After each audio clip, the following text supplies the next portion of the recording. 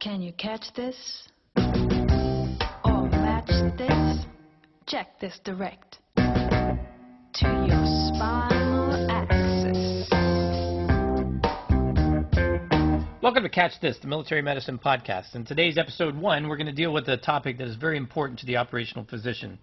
Many of you may get the opportunity to serve as flight surgeons and as diving medical officers, and for you this will become a problem that you deal with on a daily basis. But all of us in military medicine need to have a thorough, or at least a working knowledge of dealing with problems that develop in dynamic pressure environments. Now this is a very large topic, so we've broken it into 4 episodes.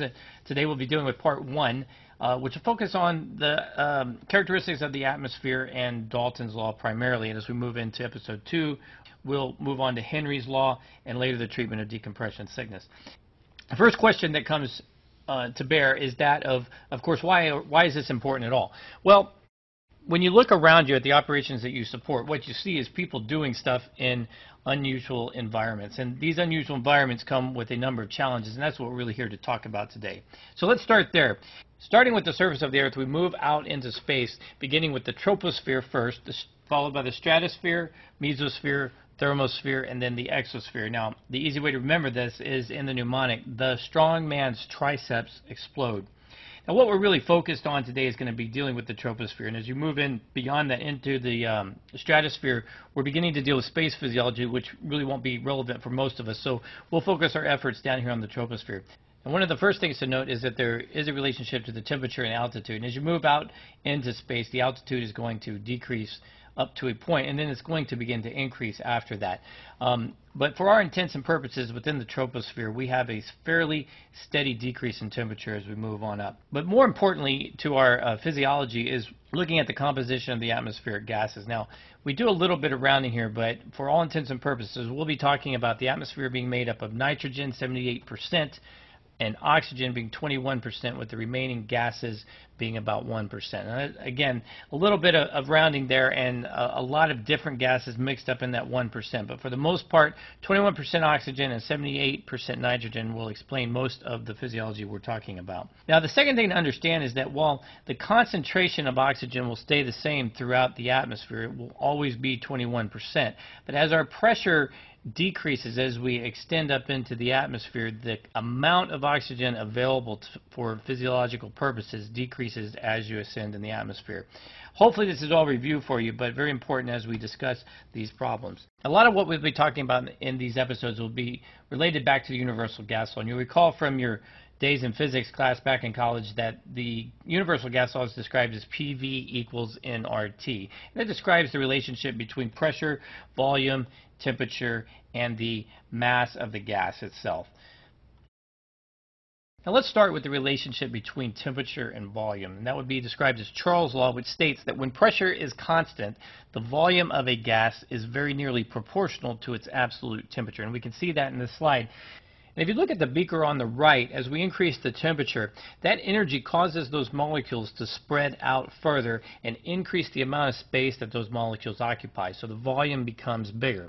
And as you decrease the temperature, as you see on the left, those molecules come closer together, decreasing the volume. And that can be related mathematically with the formula V1 over T1 equals V2 over T2. And while this isn't critically important to a lot of what we're going to talk about, it is part of the context of understanding the gas laws. But let's turn our focus to Dalton's law, which is much more important for today's discussion. And what Dalton's law states is that the total pressure exerted by a mixture of gases is equal to the sum of the pressures of each individual gas. Now, if you look at the beaker on the left, what you see is one gas. We have several molecules of hydrogen gas here. If you look at the one in the middle, we're dealing with the second gas, which is helium. Now, those two gases have their own pressure and exert a certain amount of pressure against the lid, and that's depicted by the number of weights requiring to hold those volumes equal. But when we combine the same gases in those two beakers into the third beaker, we have an increased amount of pressure. And so what we measure as our total pressure is then equal to the sum of the pressures of those individual gases. So where hydrogen was exerting 2.9 atmospheres of pressure and the helium was exerting 7.2 atmospheres of pressure, we combine them and they add summatively to create a total pressure of 10.1 atmospheres. Now what we'll talk about frequently is the partial pressure of these gases, and when we say partial pressure, we're dealing with the individual pressure or the individual component of pressure that is being exerted by the individual gas.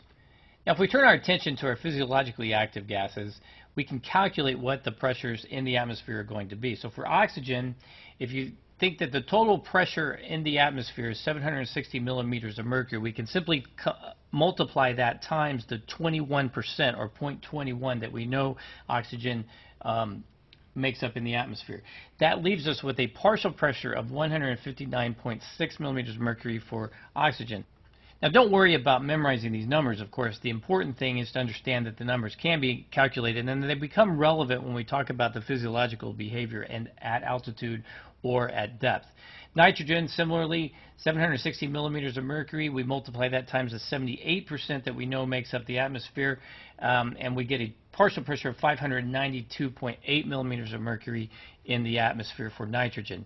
And for carbon dioxide, 760 millimeters of mercury times 0.0003, very low percentage of carbon dioxide in the atmosphere, which leaves us with 0.2 millimeters of mercury in the normal environment. Now looking at that environment a little bit closer, there are a few benchmarks that are helpful to understand. Here in Bethesda, we're sitting at approximately sea level. Now if I look up at the sky, what I will see is a column of air reaching all the way into space. And that column of air contains a certain mass of gas, and that gas then pushes down on me with a certain pressure. And we describe that pressure in units called atmospheres. 1 atmosphere of pressure is what I would be experiencing in terms of ambient pressure here at sea level. Now as I move up into that column of gas, I'm going to have less of that gas pushing down on me. So I will be experiencing less pressure. Okay, and a particularly useful benchmark is that if we move up to approximately 18,000 feet, or what we would describe in aviation terms as flight level 180, that pressure will be exactly 1/2 of the atmospheric pressure I'm experiencing at sea level, or 1/2 atmospheres absolute. But as I move down in the gas column eventually and then cross over sea level and move into the undersea environment, what I will now have is that column of gas pushing down on me with the additional weight of a column of water that is also exerting pressure on me.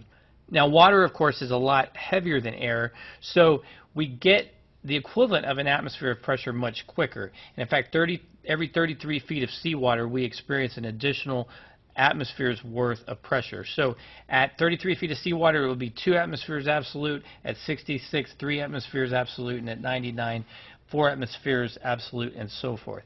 Now there are several units we use to describe pressure, and the 2 most important ones are the atmosphere absolute and the pounds per square inch absolute. An important conversion factor is that 1 atmosphere is worth 14.7 psi. So you'll see both of those units used interchangeably. Now let's turn our attention back to Dalton's law for just a minute. Now you'll recall that Dalton's law said that the total pressure of a gas mixture is equivalent to the sum of the partial pressures of each of the component gases in that mixture. Now one of the component gases in our atmosphere is oxygen. And as we've been discussing, the total pressure in the environment is going to decrease as we increase in altitude. So as we increase in altitude, that then from Dalton's law would infer that the partial pressure of oxygen is also going to decrease. Now hypoxia is stated as an oxygen deficiency in the blood cells and tissues is sufficient to cause impairment of function. And that's defined by the partial pressure of the oxygen in the environment. So once we get to a certain point in that atmosphere, we can no longer expect to have enough oxygen for those tissues to perform or to function properly. So we would then describe that hypoxia in several different capacities. There are 4 specific types of hypoxia that we talk about in operational medicine. And the first is hypoxic hypoxia. And that would be what we've been talking about, the decrease in the amount of oxygen available to the tissues as a result of changes in the altitude. This can also come from malfunctioning equipment or from poor oxygen discipline. In the operational arena, our aviators spend quite a bit of time learning how to operate that equipment in order to make sure that they're delivering the right amount of oxygen to their tissues. The next type of hypoxia is what we would call stagnant hypoxia. Well, we don't want to get into a lengthy discussion about G-forces. Suffice it to say that if we're in a maneuvering environment in aviation and we turn rapidly, we will then increase the amount of force that is being exerted on our body, and that's what we call a G-force or positive GZ.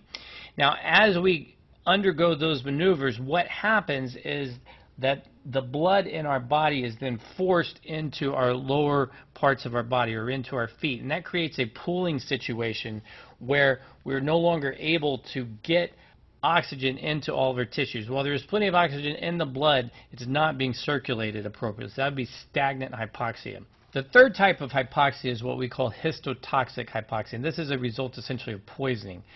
Substances such as alcohol, medication, or cyanide can interfere with the ability of the body to use oxygen at the cellular level. The final type of hypoxia is what we call hypemic hypoxia, which is referring to the inability of the blood to carry oxygen. This can result from any state that's going to decrease the amount of hemoglobin or the effectiveness of the hemoglobin in the blood to carry the oxygen molecule. Specifically, we talk about carbon monoxide poisoning, or hemorrhage or anemia, which will of course result in a decrease in the amount of hemoglobin in the blood, and finally sulfa drugs, which can also impact the ability. So in review, the four types of hypoxia that we talk about in the operational environment are hypoxic hypoxia, which results from changes in altitude, stagnant hypoxia, which results in pooling of the blood as a result of G-forces, histotoxic hypoxia, which is the result of poisoning from alcohol or cyanide or other medication, and finally hypemic hypoxia, which is a result of decreased oxygen carrying capacity of the blood, like we see in carbon monoxide poisoning, anemia, or sulfa drugs. Now, the real problem with hypoxia operationally is that its onset is very insidious. It's important to understand that the person experiencing the hypoxia is the least likely person to be able to identify his problems. And because it is so difficult to identify, we spend a lot of time in training teaching aviators and aircrew members, as an example, how to recognize their symptoms of hypoxia. Now, the good news is that the individual signs and symptoms will be fairly consistent. While your symptoms and my symptoms may differ, what you experience each time will likely be the same. And those signs and symptoms are listed on the screen here. And identifying those during the altitude chamber training sequence is one of the primary focuses. Additionally, during that training, we also teach our aircrew members how to operate the oxygen equipment, and what you see here on the screen is the emergency procedures for correcting the oxygen once those symptoms are recognized in the altitude environment. Now, the last concept I want to mention to you today is what we call the time of useful consciousness. Now, this is described as the period of time from the loss of oxygen supply or exposure to the oxygen-poor environment to the time when deliberate function is lost. Now, this is very important operational, particularly in the aviation environment. Once the aviator has become hypoxic, he has a limited amount of time in order to react to that and correct his oxygen scenario using the emergency procedure described on the previous slide. Now, that time is defined as the time beyond which the aviator cannot correct his oxygen system. And as you see on the slide, at flight level 180 or 18,000 feet, that time is as long as 20 to 30 minutes. So as long as those symptoms are recognized, there's plenty of time to correct. But if we are flying at an altitude much higher, for example at flight level 350 or 35,000 feet, that time diminishes to only 30 to 60 seconds. That doesn't give you a whole lot of time to recognize your symptoms and still leave time left to correct your oxygen problem. So it is important that these symptoms are readily accessible in their own recollection of their understanding of hypoxia. That concludes our first episode of Catch This, where we focused on hypoxia that results from Dalton's Law. Join us next time when we turn our attention to the problems that result from Henry's Law.